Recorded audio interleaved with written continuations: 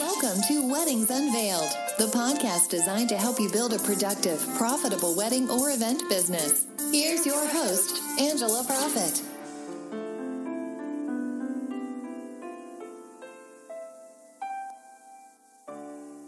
Hi, y'all. Thank you so much for tuning in to this episode of Weddings Unveiled, professional tips and secrets on wedding planning and event design, where we take you behind the scenes of our past experiences in the industry and share with you what we have learned from them and how they have made us stronger. This podcast will help you grow a productive and profitable business to launch you into success within the hospitality industry. Before we get started, I want to ask you something. Are you looking for a community of professionals that are looking to share, learn, and grow, where you can talk openly and freely about the highs and lows in your business? If so, I want to invite you to check out my inner circle at angelaprofit.com/membership. Hi, y'all. This is Angela Profit with Weddings Unveiled, and thank you so much for listening today to another episode. Today, I am so excited to talk with Kevin Dennis. Kevin is the owner of Fantasy Sound Event Services and also the incoming president of WIPA for 2019. And for those of you who don't know what WIPA is, we're going to share with you in just a little bit. So, Kevin, thanks so much for joining me today. Thanks for having me. I'm excited to be here. Yay! I'm excited to just hear your perception of all the things that you guys are working on right now, like in the custom world. But before we jump into that, can you share with our listeners a little bit about your background and how you even got started? Okay, sure. So I started out as a DJ, like most people have started out as in this industry and have evolved. But I started out as a DJ because I was a nerd and it was a good way to meet girls in high school. And so That's hilarious. So my junior year in high school, I started DJing and it actually worked. So girls like DJs, back then at least. So then I never knew this little fun little hobby would turn into a full-time, career job, employees, everything down the road. So I was doing it for fun, graduated from high school, and just a little bit after high school decided to start Fantasy Sound. I was working for other companies for that. And then I started Fantasy Sound in 1989. And just as a DJ, doing a lot of social birthday parties and, different things. And in about 1992, my dad still does work for the limo company, local limo company here. He's been with them forever. But his boss got me to come to a networking event. It was every Wednesday morning at 7 a.m. What? Yeah, and I was 20. Why so early? That's when these people wanted to meet. So That's crazy. I know, it's literally, and it was the town over from my town. So I would roll out of bed about 6:45, throw on a sweatshirt and a hat, and go to this, to go to their meeting. And so about after, no one really took me seriously, and looking back, they shouldn't have, right? Because I was just showing up. So I ended up, one of the meetings, you have to stand up, it was one of those, who referred who, that kind of, B&I guess got really popular, but this was before B&I was even a thing. And yeah. So I sat across from a lady. We were doing like speed networking, like speed dating, but speed networking. And she was the local caterer. And so she basically ripped me a new one about you need to dress like you want to be here. You need to do, because I was asking her, how can I get work from her? And she gave me a laundry list of what I needed to do. So the next meeting, I actually took a shower before the meeting, showed up and, wore a shirt and tie. And so she goes, that's one, and then literally it took me about 6 months of doing that. Because about 3-4 months in, I'm like, she's never going to hire me. Why am I even doing this? And then about 6 months later, she gave me my first gig. And it's really kind of funny. And still to this day, I've kind of ridden on her coattails as she's grown her catering company. Yeah. She now owns 2 venues in our area, and they're our biggest client. That's amazing. Yeah, pushing it and really ready to go. So I really owe her everything because she's the one that really, vamped me and got me in where it was. But so she called me the record spinner. And so that, we're about 45 minutes east of San Francisco. And a lot of the San Francisco people don't want to come all the way over to our little wine country out here to do weddings because we're, with traffic in California, it can Yeah. be 1.5 to 2 hours. So there would be no one out here to do something. So she'd go, all right, record spinner, I need you to figure this out. And so I would go and figure it out. And then that's where Fantasy Sound Event Services kind of slowly evolved. We added videography because no one in our area was doing videography. Then we started, really getting into audio visual and, setting up, sound systems and, screens and different things for corporate meetings during the week. And then still, doing the weddings and all that kind of stuff. And then I just kind of slowly grew my business and added all the different services, so now I have people that just run the video department for us and run different things for us, but it just kind of grown. And then we added photo booth because we kind of had to add photo booth. We don't really want our photo booth, but that's a whole different Hey, it's just another service. It is. Our biggest competitor in our town had a photo booth, and so we were losing jobs to him. Oh, Had a photo booth, and then one day after it happened with a client that I felt really good with, and I felt like, all right, they're, you meet with people and you're like, all right, they're going to hire me. You just kind of know. Uh-huh. They told us that they were hiring the other company because they had a photo booth. I'm like, that's it. We're buying a photo booth. And it was like, oh my God. And it's really not, I mean, in looking at all the services that you guys offer, and I love to hear stories like this where there was a need and you saw a hole and you freaking filled it, and you've done it well.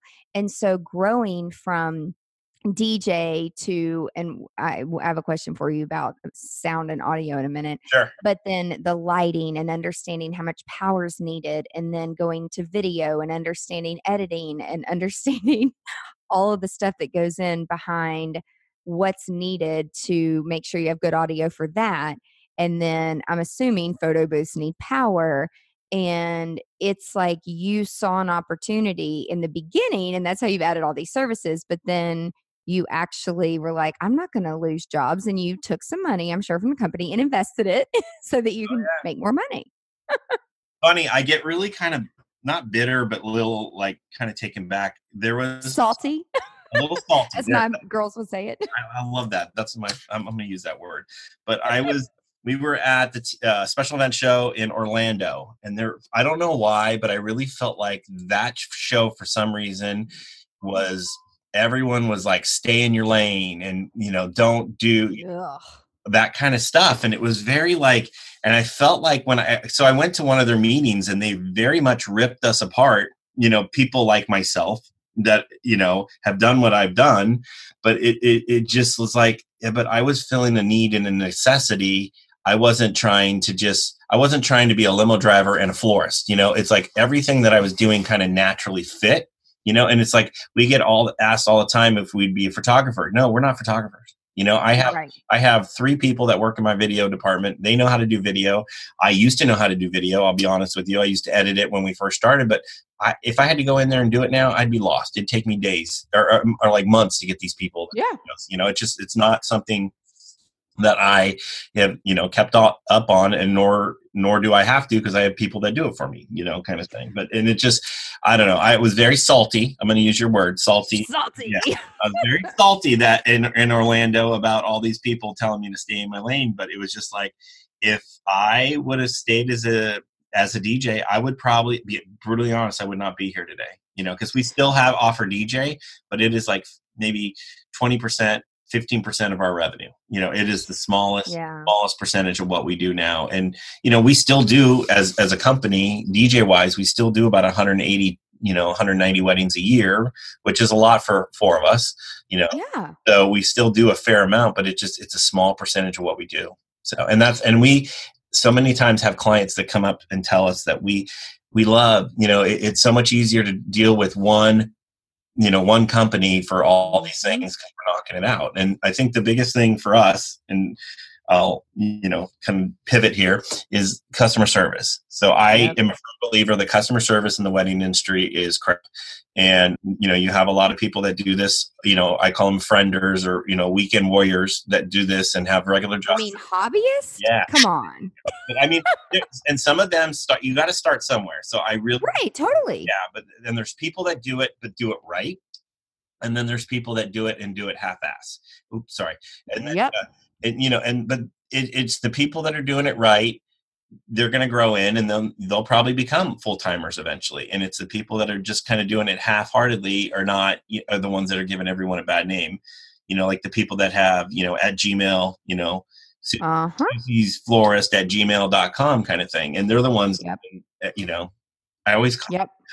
I just did a wedding, and I was the only one with a email address that had, Kevin at fantasysound.com. Everyone else was, Susie's cakes at gmail.com, and this one at Yahoo. And I'm just like, oh my goodness. How did that wedding go? It actually didn't go that bad. Mm. The photographer was okay. It was the coordinator was driving me nuts because I can tell. And it just, and every once in a while when I get that, like I'll ask, I'm like, well, how many, like you're having dinner and you're trying to conversation. I'll ask the coordinator that has the at Gmail email address, how many weddings do you do in a year? And she goes, oh, I do like 10 to 12. And then she goes, well, how many do you do in a year? And it's company do about 400 to 500 weddings a year. Yeah. And that's just as a company. And I go, I personally still am probably touching about 70 to, 80 weddings a year, Yeah. She's like, and she just like her mouth about hit the floor, Yeah. It's just a different conversation. And what I want to back up for a second because something that you said about stay in your lane, which I feel like there's a differentiation because, I say that all the time about specific things. However, you have your difference between your hobbyist and then you have the difference between true entrepreneurs who are trying to find their way and trying to figure out, should I do this? Should I not do this? Am I good at this? Am I going to focus on it? Am I going to grow it? Am I going to put money into this business so it's a real thing? Am I going to get insurance? So, because I started out as a hobby. We all do. It's like for fun. It's kind of just a creative outlet. And then it's like, well, shit, we get asked like, can you come here? Can you come here? And then it's like, before you know it, it's like, well, shit, I guess I need to get a business license. And then people are like, well, you got to have insurance. And then, so you don't know what you don't know. And so it's like, I'm not knocking people, but let's be honest, when you and I both started, the education that's available to B2B, it didn't exist. I didn't even freaking have internet. And when I first started, I didn't have social media. There's so many resources now for new business owners in the creative industry. Yeah. And so it aggravates me. And then you have the people who are like, oh, I've done 10 weddings and I'm an expert. So come to my workshop and pay $2,000. And I'm like, oh, how many weddings have you done? Yeah. But as far as going back to staying in your lane, I say that like as a planner, designer, we stay in we don't rent out linens. We don't rent out tuxedos. However, when you expand on those services and you hire people and you train them the right way to run the various departments and you have help, and especially if there's a need, and I think that that's going to depend on the market. To me, that's a different definition of staying in your lane because you have a team and you're building a team. Where I don't agree with people, and I'm like, you need to pick one thing and freaking stay in your lane. When you're a one woman or man show, you cannot possibly be planning and do design and do lighting and do tuxedos and rent linens and freaking be good at it. You might be mediocre at a bunch of things, but when I'm searching for vendors and consultants and entrepreneurs that I want to work with, I want an expert at one or two things. And when people ask me about my team, I'm like, we have a specific person that does lights. We have a specific company that does drapes. But there's something to be said for those of us who grow our companies and add on additional services and people to help manage it. And then, which I'm sure you've learned in doing all the decor stuff that you offer, you can control the client's experience.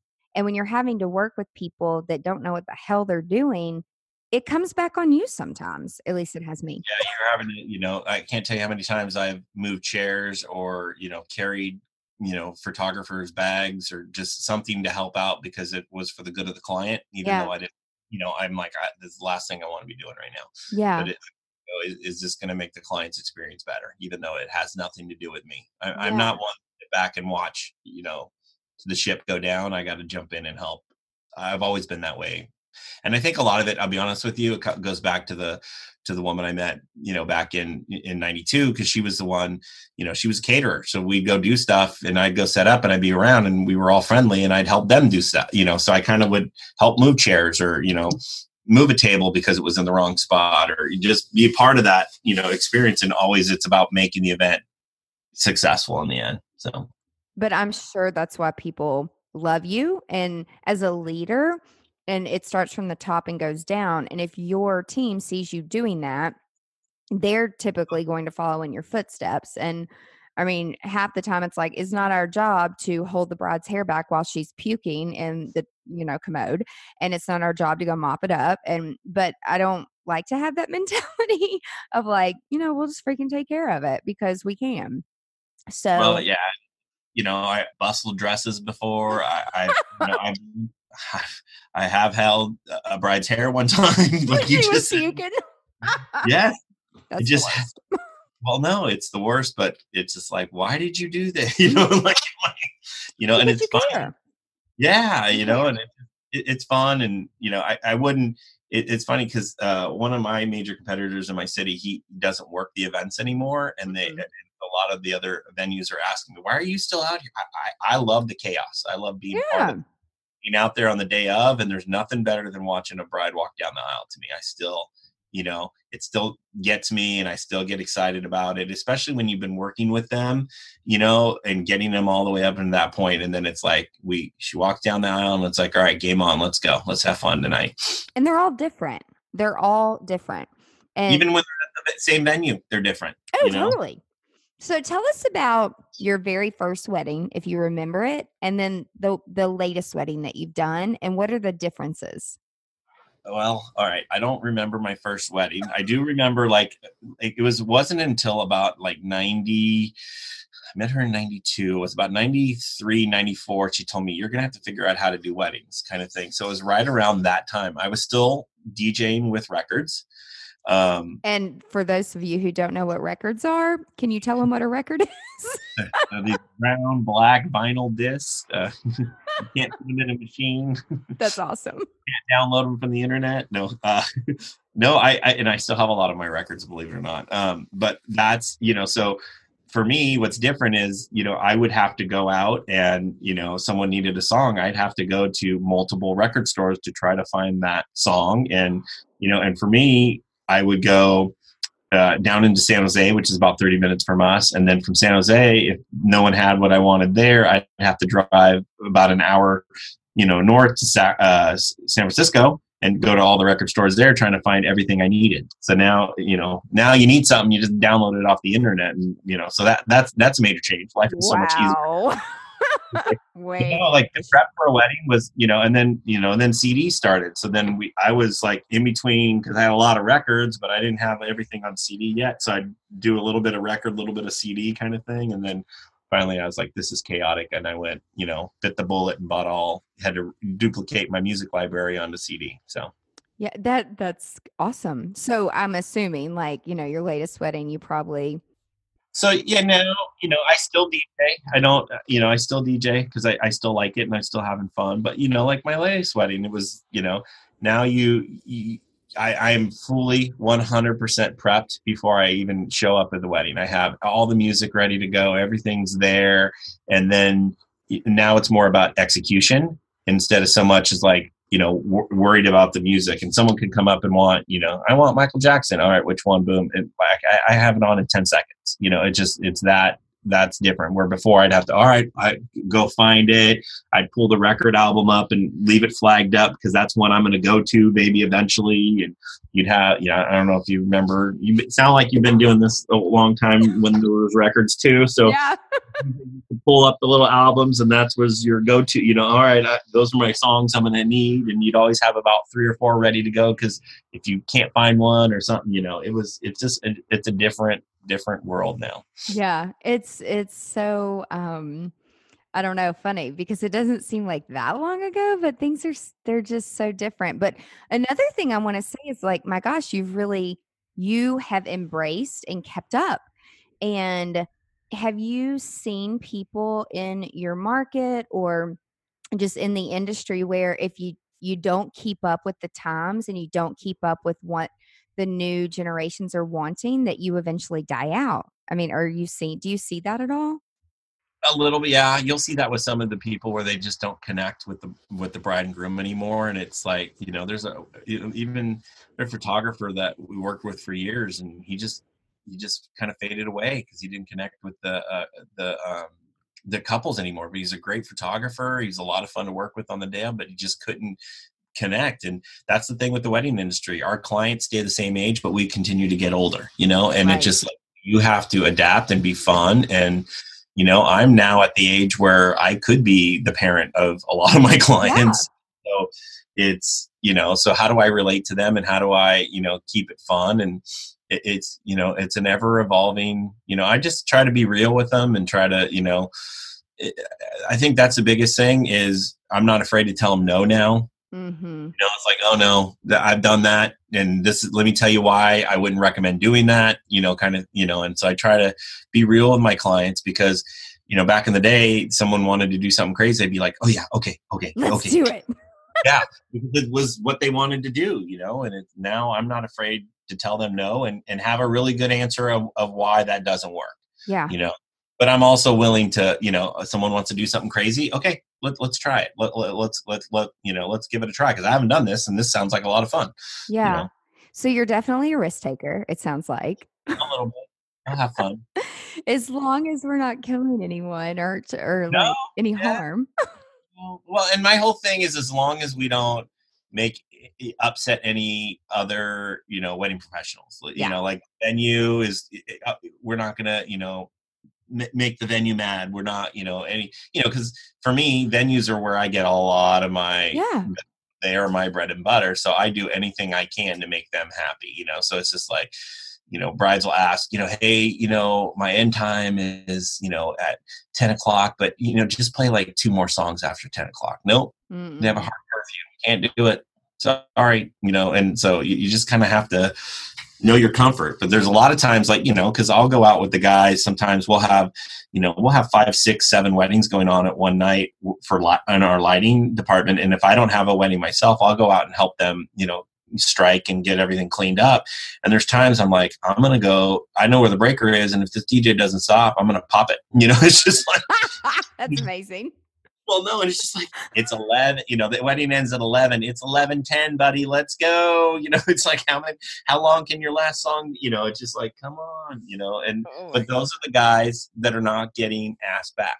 And those are the guys that are not added to the preferred, I prefer the word creative partner, but the preferred vendor list, that's more people know, but it's just like, and that's why, and I don't think a lot of people realize, at least in my area, a lot of the venues keep notes that, all the different staff members, the key managers, the chefs will write a note, the, wedding planner from the venue will write a note.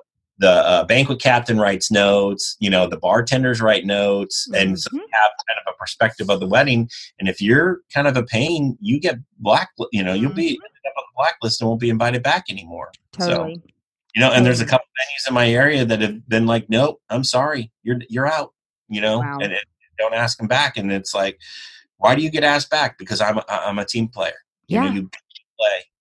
And there's times I don't, like I told you with the @Gmail, wedding coordinator, I don't always agree with how we're running things, or, are we pushing the wedding too fast, or we're doing everything all at once. I don't agree with it, but this is her show or his show, and we do it her way. And they're the ones that ask me back, so sometimes because I'm a team player, that's and awesome. You gotta be. And I can't, especially photographers, I see this a lot. It's their way or the highway kind of thing. Like, well, and I'll look at them, I'm like, didn't you get the timeline? They're like, yeah, but I didn't really like it. I'm like, well, why didn't you tell someone you didn't like it? And why didn't you tell someone you needed this and that and the other? Because now you're derailing the entire wedding, and we're having to, change everything because you refuse to do it, kind of thing. Yeah, it sucks. Like, so going back to like sound and audio, I'm sure you've run into probably hundreds, maybe thousands of challenges where there's sound interference or there's audio interference, like on the video side. So are there any nuggets that you can share with our listeners who are not that familiar?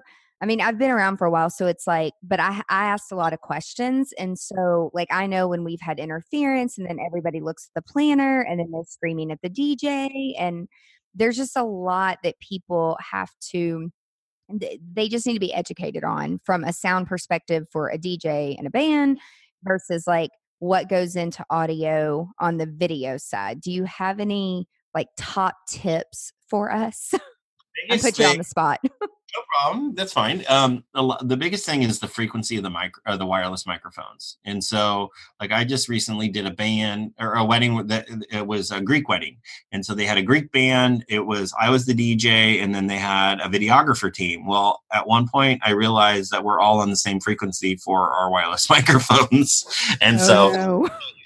And back in the day, that would have been horrible, because when I first got my first wireless microphone, it had one frequency. And if the guy in the hotel room next to you had the same frequency, we were going to overtop, we're going to be competing over each other's microphone all night, So, but now it's just technology has changed. And so we all got together and I'm like, all right, where you go somewhere, I'll go a different and we all went to different frequencies and then we're fine. But, it's just like, so more like going into it, I never would have asked that, but now I ask the videographers, I'm like, are you using any wireless microphones? And a lot of them don't anymore. Because a lot of them are just using digital recorders, but a few of them that are, I'm like, all right, what frequency are you on? And then I'll even, if I'm in a venue, which is very rare for us out here where I am, but if we're in the city, sometimes you'll be in, there's a ballroom, next to you, or there's another one above you. So I'll kind of go make the rounds really quick and see what's around. And then I'll start asking everyone, hey, what frequency are you on? What are you using tonight? So I know I'm not on yours. And they're like, I would never thought of that. And I never thought of it until that wedding that I did. And we were all on the same frequency, and I'm like, why is my microphone not working? And then I went to a different frequency. I was fine. And then that's what it all happened. But it's, the nice thing about technology now, it's evolving. And I think there's less and less of those issues when there were, when I first started, because like back in the early 90s, the microphones only had one frequency. So if you showed up and everyone had the same one, you're in trouble. And I can only afford to have one wireless microphone back then. Yeah, they're expensive. I mean, there's so much that goes in behind the scenes that people don't realize. And I mean, I've learned over the years, like my first time that audio really, like where people were yelling at the DJ and me, and we were doing an outdoor wedding at this beautiful garden, and the couple was Jewish, and so we had a huppah built, and I didn't ask the carpenter who built it. I didn't ask what he was using, nor did I care. I just needed to know how much was it going to cost so I could put it in my client's budget and pay him. That's all I cared about. Well, I kind of learned the hard way. So like the rabbi goes to speak, and then the groom goes to speak, and then it's like in and out. And then like these really high pitched, like this squeaky noise. It is just awful. And like the father like stands up and he runs over, because we didn't have like live strings or anything. The DJ was, doing the music, and this was probably like 12, 13 years ago. And he finally he's like, I'm sorry, I have to turn it off. I mean, we're in the middle of starting a ceremony, so I went up, he was like looking at me, and I went over to the rabbi, and thankfully it was only about 100 people. So it wasn't like huge, but it was outside in this garden. And his voice just didn't really carry. And I'm like, can you talk a little louder? And so after the wedding, I went over to the DJ, and he's like, Angela, I'm so sorry. I have no idea what just happened. And it was a company that I'd used a lot. So I didn't think it was his equipment or his fault. Well, what it boiled down to was whatever the nails and the wire that were underneath, like the carpenter had used, there was an interference. I'm like, okay. I would have never known that. So now, like when we have things custom built and we have a DJ or we have a band, like I ask these obscure questions. People are like, what? Why are you asking? And I'm like, because I've been scolded. Like, no, but that makes you a professional. Yeah. It's that experience right there. You cannot get from college. You cannot get anywhere else than actually physically doing it. And then the best part of it is, how did you react and how did you make it better? Yeah. You know, and so that, you know, even like for our company, so, you know, we're not perfect. Things happen, you know, and if anybody is listening to us that thinks they're perfect, they're lying to themselves, because, you know, it's no matter what you do and no matter how hard you try, something will always happen. And so when something happens in our company, I go back, all right, what did we learn? How do we fix it? And how will this never happen again? Yeah. You know, and those are kind of where I go with anything, you know, and we take our lumps, you know, it's just like, yeah, we did not live up to our expectations. And we, you know, if we have to give them back money, we will, or, you know, it's very rare that we ever have to do that kind of stuff. But I think you got to own it. And I never like it when people don't own their, you know, like that DJ. I am sorry. I don't know what, you know, and you felt, probably because you had a relationship with him, you felt, yeah, he's telling me the truth and he's not pulling a fast one over on me kind of thing, you know, but he also owned it. He, you know, he didn't play the blame game right away. Oh, it was this fault. It was that fault. That's why it didn't work. You know, you know, he felt bad. You can tell, you know, and I think that's the approach, is when you know, something happens, you know, we're human. Mm-hmm. It's inevitable. Own it right away. Yeah. I know that you guys do some coordination. And so when your company is in charge of all of these things, do you try and find it helpful to do a call or a Zoom call, or put everybody on the same email prior to, so that, like you said, you know, one, preparation for the DJ is getting all the music and getting everything together for the program. But in terms of talking prior to, with all the people who need power and all the people that need sound, do you try to coordinate that prior to, or just doing it on the day of is fine? Oh no, well, if it's a venue we work at all the time, and if it's, you know, creative partners that we work with a lot, then there's no, you know, we all know, I know what everyone's doing and we're all good. But if it's, you know, a bunch of new people or people I don't know, or it's a venue we've never worked, or we're, you know, like all of a sudden, you know, I'm in wine country here, but all of a sudden ranch weddings are becoming the thing out here. And if it, you know, and I am in a rural area a little bit out, even though we're close to San Francisco, there are a lot of barns, and these people with barns are seeing their, you know, cash for these barn, you know, they're like, oh, I can make money off of my 100-year-old barn sitting in my, you know, been on my property, been in my family forever. And all of a sudden, you know, so those kind of things now are bringing in, you know, because they're not thinking about the electricity. They're not thinking about bathrooms. They're not thinking about, you know, everything that goes involved.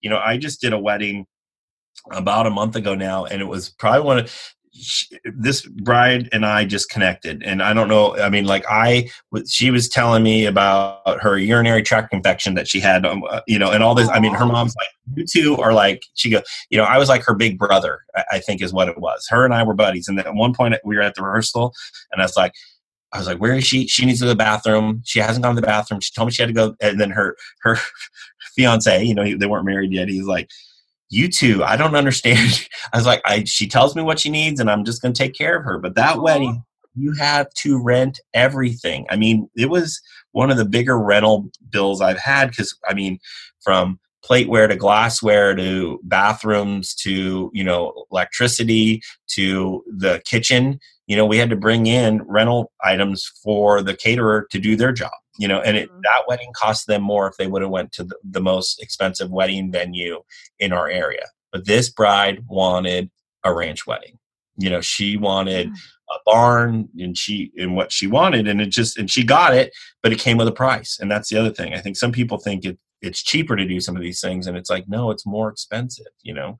Yeah. It's like, there's a really good coordinator out here that I know that she kind of specializes in doing weddings, you know, at people's homes, you know, and people don't realize, oh, I'll just do it at the house. It'll be cheaper. No. You know, and how much more it costs. And there's so much more, you know, where are you going to put all the cars? Where are you going to put the people? Where are people going to go to the bathroom? Where, you know, it's just like, you don't think of all that stuff, you know, and maybe you don't have all the electricity in the house, everything you need to make it go. So Yeah. It's in something you said. It's funny because in Nashville, where I'm from, the real estate and just the town has just been booming. And so the exact same thing where people are like, oh, I have a farm or a barn, or I want to make money off of this. And for me personally, it actually has created a very nice revenue stream of consulting. So we probably get 2 a week inquiring about venue consulting because they either have a property or they have an investor and they bought property and now they're like, can you meet with us and go over the plans? And it is crazy to me because these people will invest so much money, and then I'll come in like right before they start breaking ground or they've laid the foundation. And I'm looking around, I'm like, okay, well, where's load in? Where's load out? Where's the vendors going to put their stuff? You're building a stage, but why are you, there's just so many things. I mean, if they think about the guest, and that's great. And then I'm like, well, how else are you going to make revenue? And they're like, well, how much do you think I should charge? And what do you think? I'm like, well, I need to know like what you need to make to be profitable, and what are your goals and what are your needs.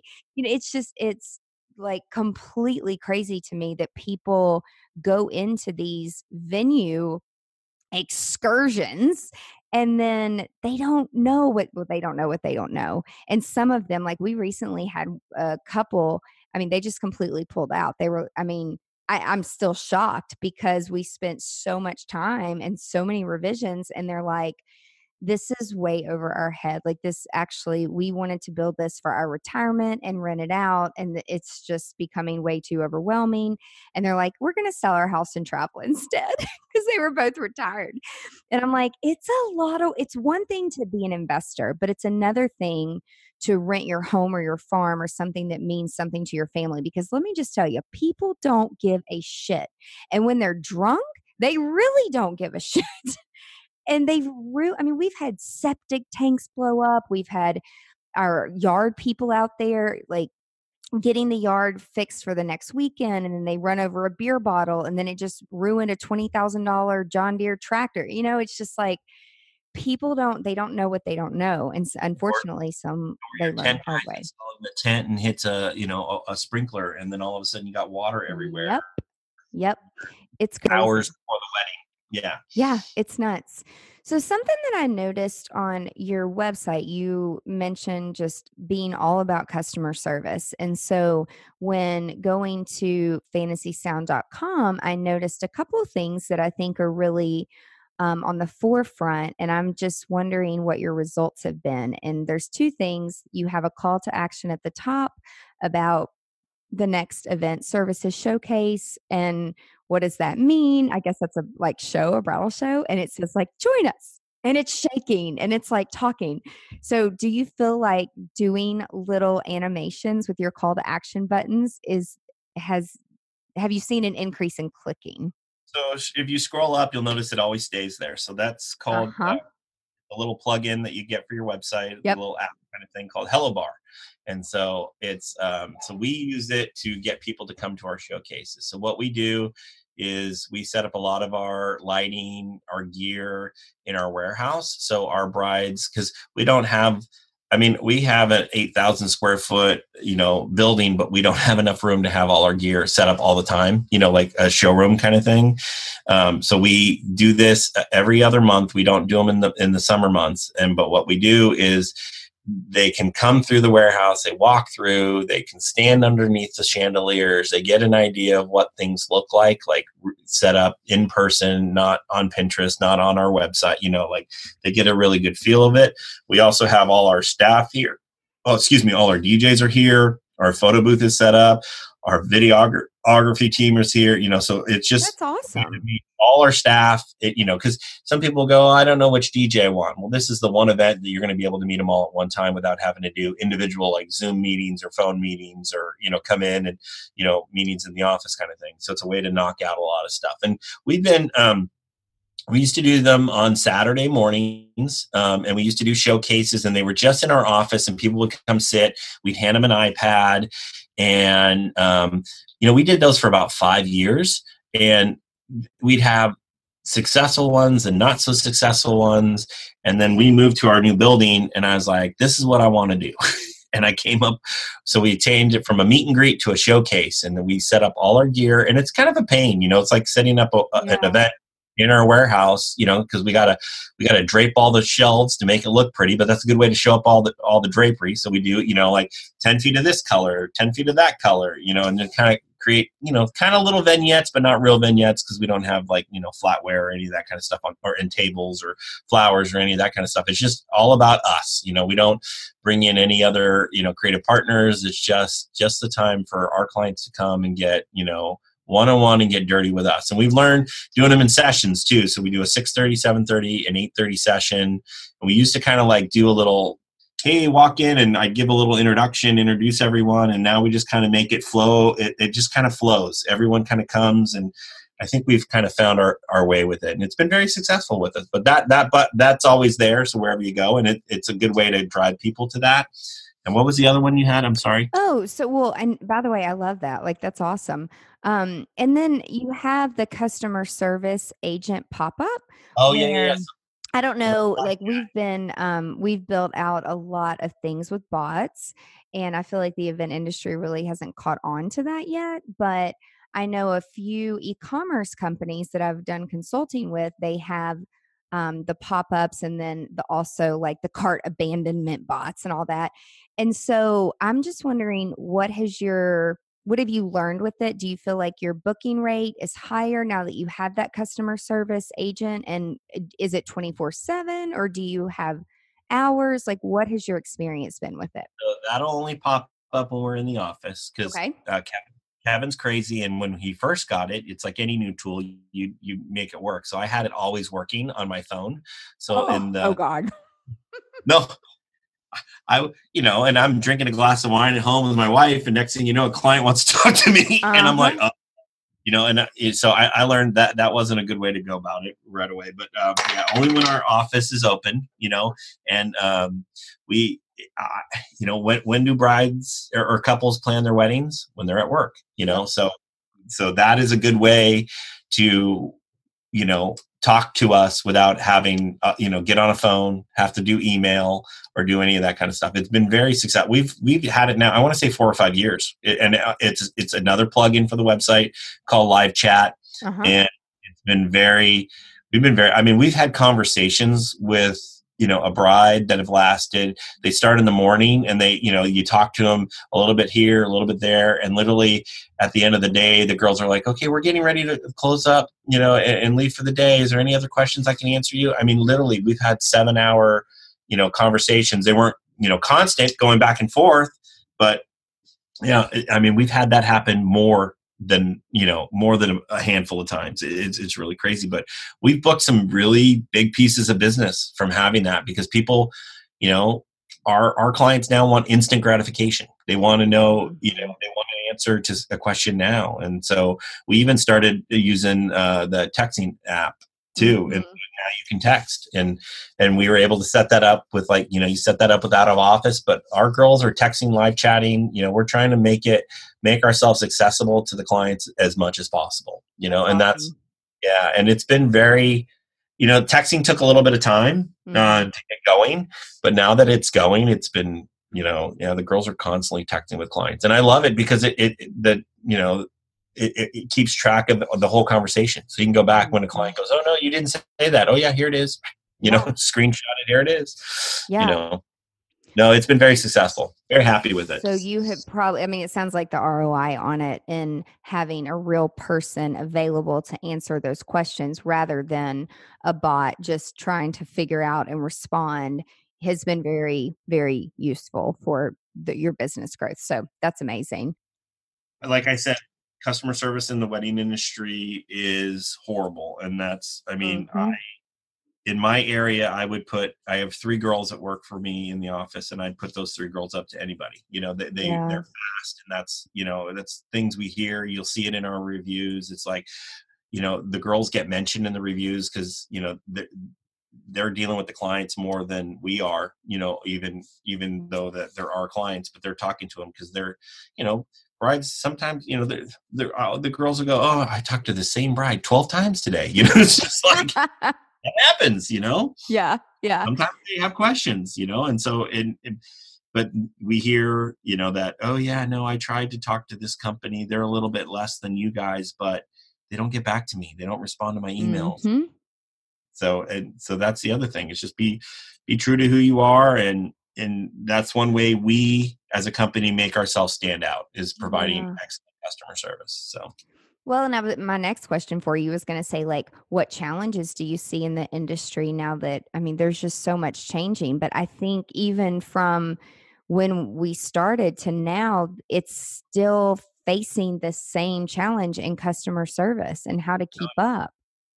Well, and it's because now it's like, how they want to talk to you on their phone, and they want it, it's like, they're changing, and you can't force them. I get more done on a phone. Give me a phone call, and I'd get more done personally on a phone call than I could through an email, because I have to read. I always joke English is not my first language. English was never my strong suit in high school, and or growing up, and so I have to reread my emails 100, not 100 times, but a bunch of times before I send it out. So I could verbalize what I need to do so much quicker than I could write it. So for me, that's the way. But I mean, even now, like our clients, we have clients that just text message us only, Yeah. and that's how we get a lot of stuff done, is they have them flagged in our software that say, "Oh, this bride prefers to talk via text." Mm-hmm. And so you gotta adapt or die. You really do. Yeah. You really have to figure it out, or you're gonna fade away. Like, some of my really good friends, in the industry have just kind of faded out. So you gotta adapt or die. Yeah, there's a service called, which you sound like you love plugins. I do too. There's a video service called BombBomb, like BOMB. And so it's video emailing. And so we ask people on our intake forms, like, how do you want to be communicated with? Email, text, phone. We schedule everything typically on the phone, because now we do it on Zoom because we record everything, because people have amnesia sometimes. I don't know. They just forget. But it's a really great little plug-in. I'm going to check that out. I've never heard of that one. That sounds like a fun thing to do. The girls Yeah, it's newer. We've had it for several months, but you can get a plug-in and just do video emails, and you get all the analytics too, and it tells you when they opened it, if they forwarded it, how long they've watched it, how many times they've watched it. And it's just another way of also just standing out and being more personable. Yeah. So it's worked really well. And the analytics, I love that stuff. Do you know Black Pearl? No, what's that? So Black Pearl is a cool, like, little plugin you can put on your email. So, and then what it does, it changes, so you no longer have to ever have a signature on your email. It automatically does a signature for you. Okay. And then what we have it set up to is like our initial, if I ever sent anyone an email brand new, it almost looks like letterhead, because it has our logo on the top. It has a cool fancy signature. But the analytics on the bottom are really cool, because it's a bunch of little, here's the Instagram button, here's the Facebook button, here's the Pinterest button. And then you can go back and look and see how many times people have clicked on that through your email. Oh my God, I have to so get that. Like, we use Infusionsoft for like client emails and email marketing and things like that, but it doesn't do that.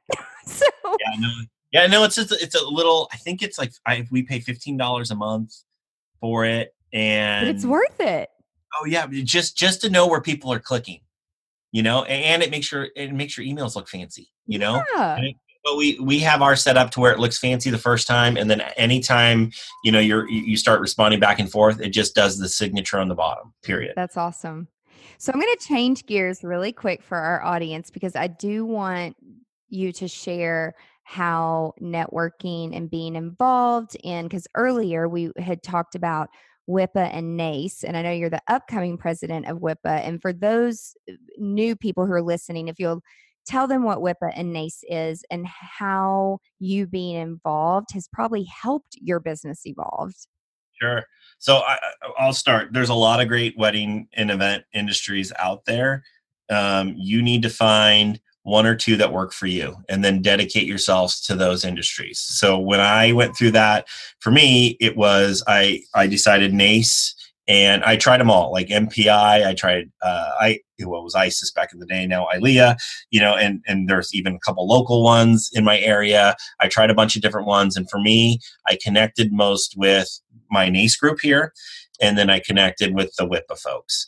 And so I was WIPA started here in Northern California and has grown now to all over, well, hopefully if our Spain chapter does open soon, we'll have a chapter in Spain. But I was very fortunate.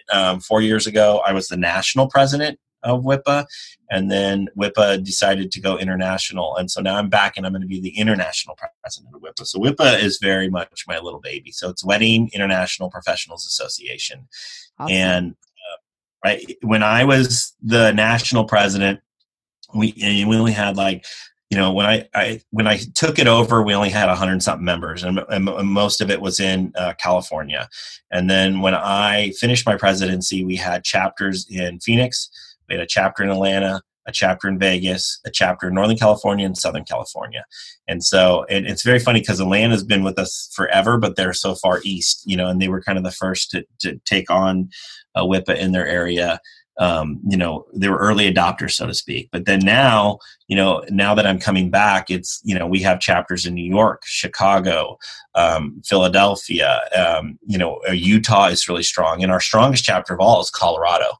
Our Colorado chapter has taken WIPA to another level, like beyond what I think anybody ever imagined.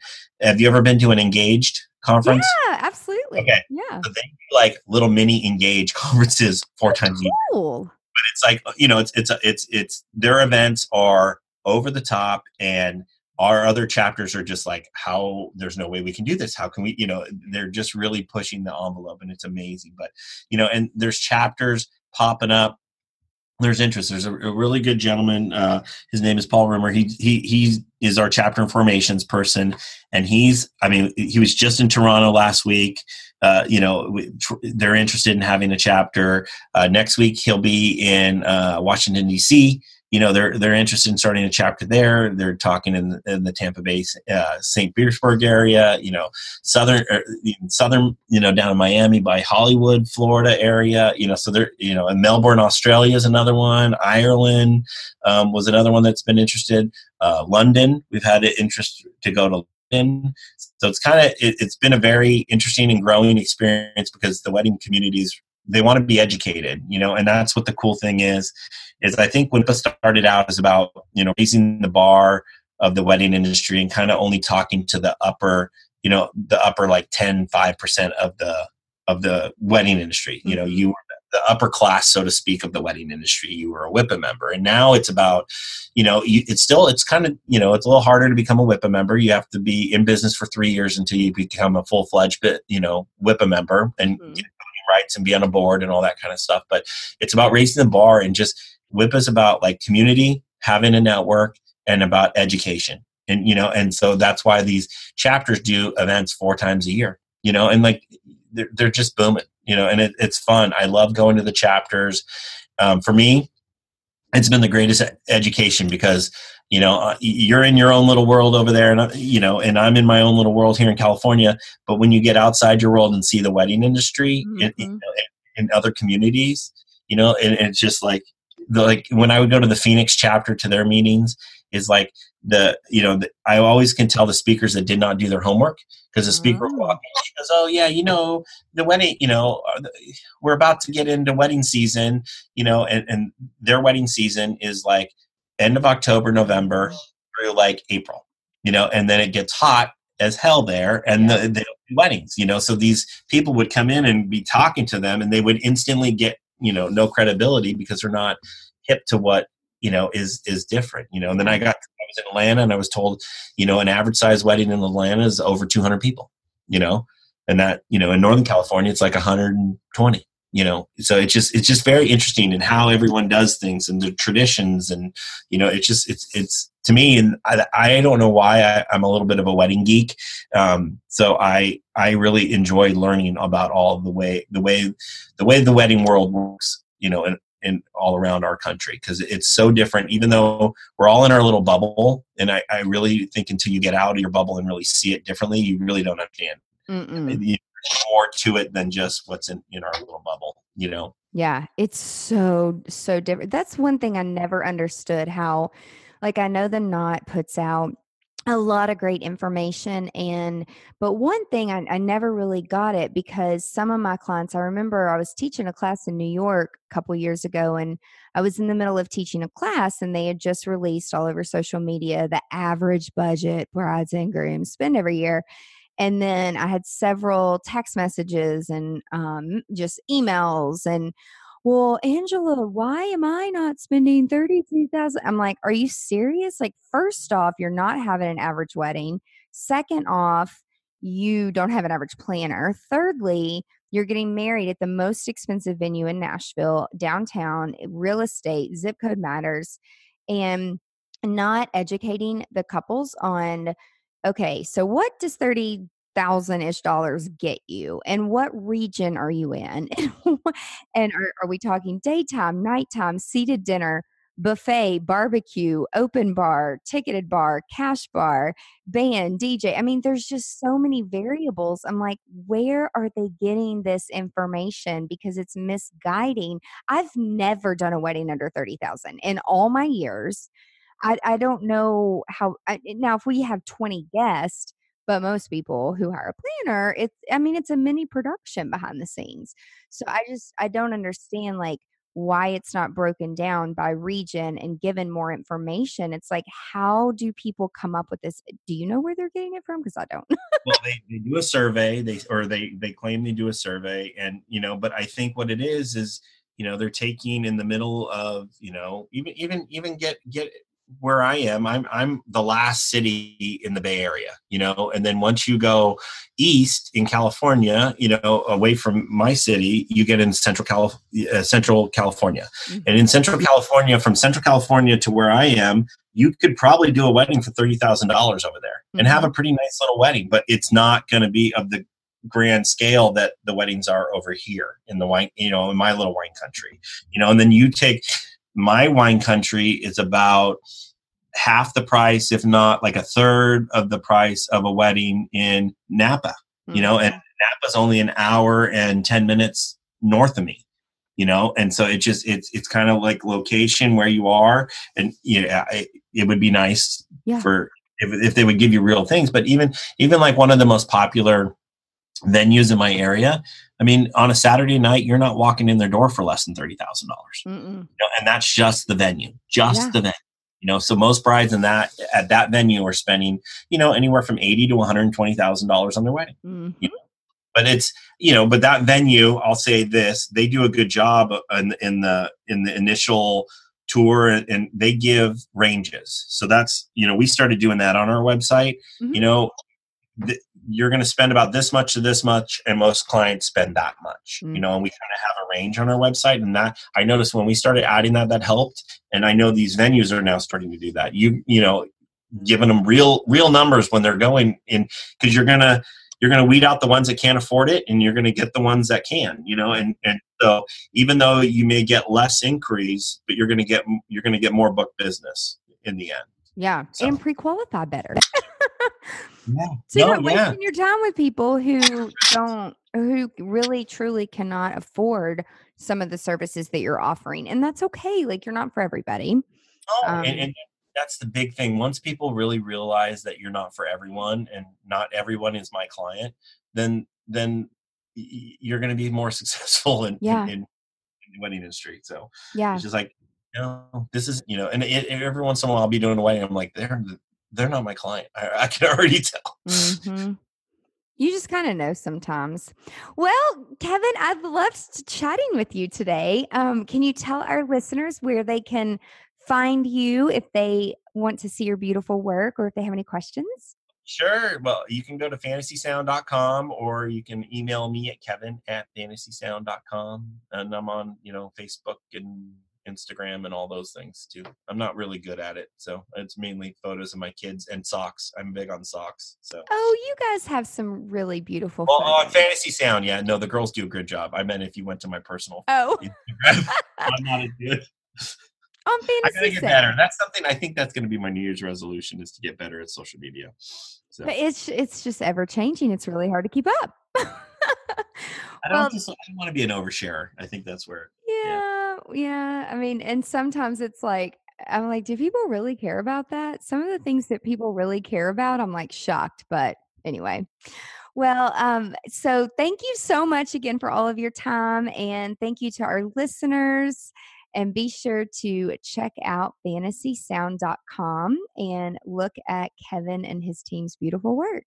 I hope that everyone has a wonderful day, and catch us on the next episode of Weddings Unveiled. Bye.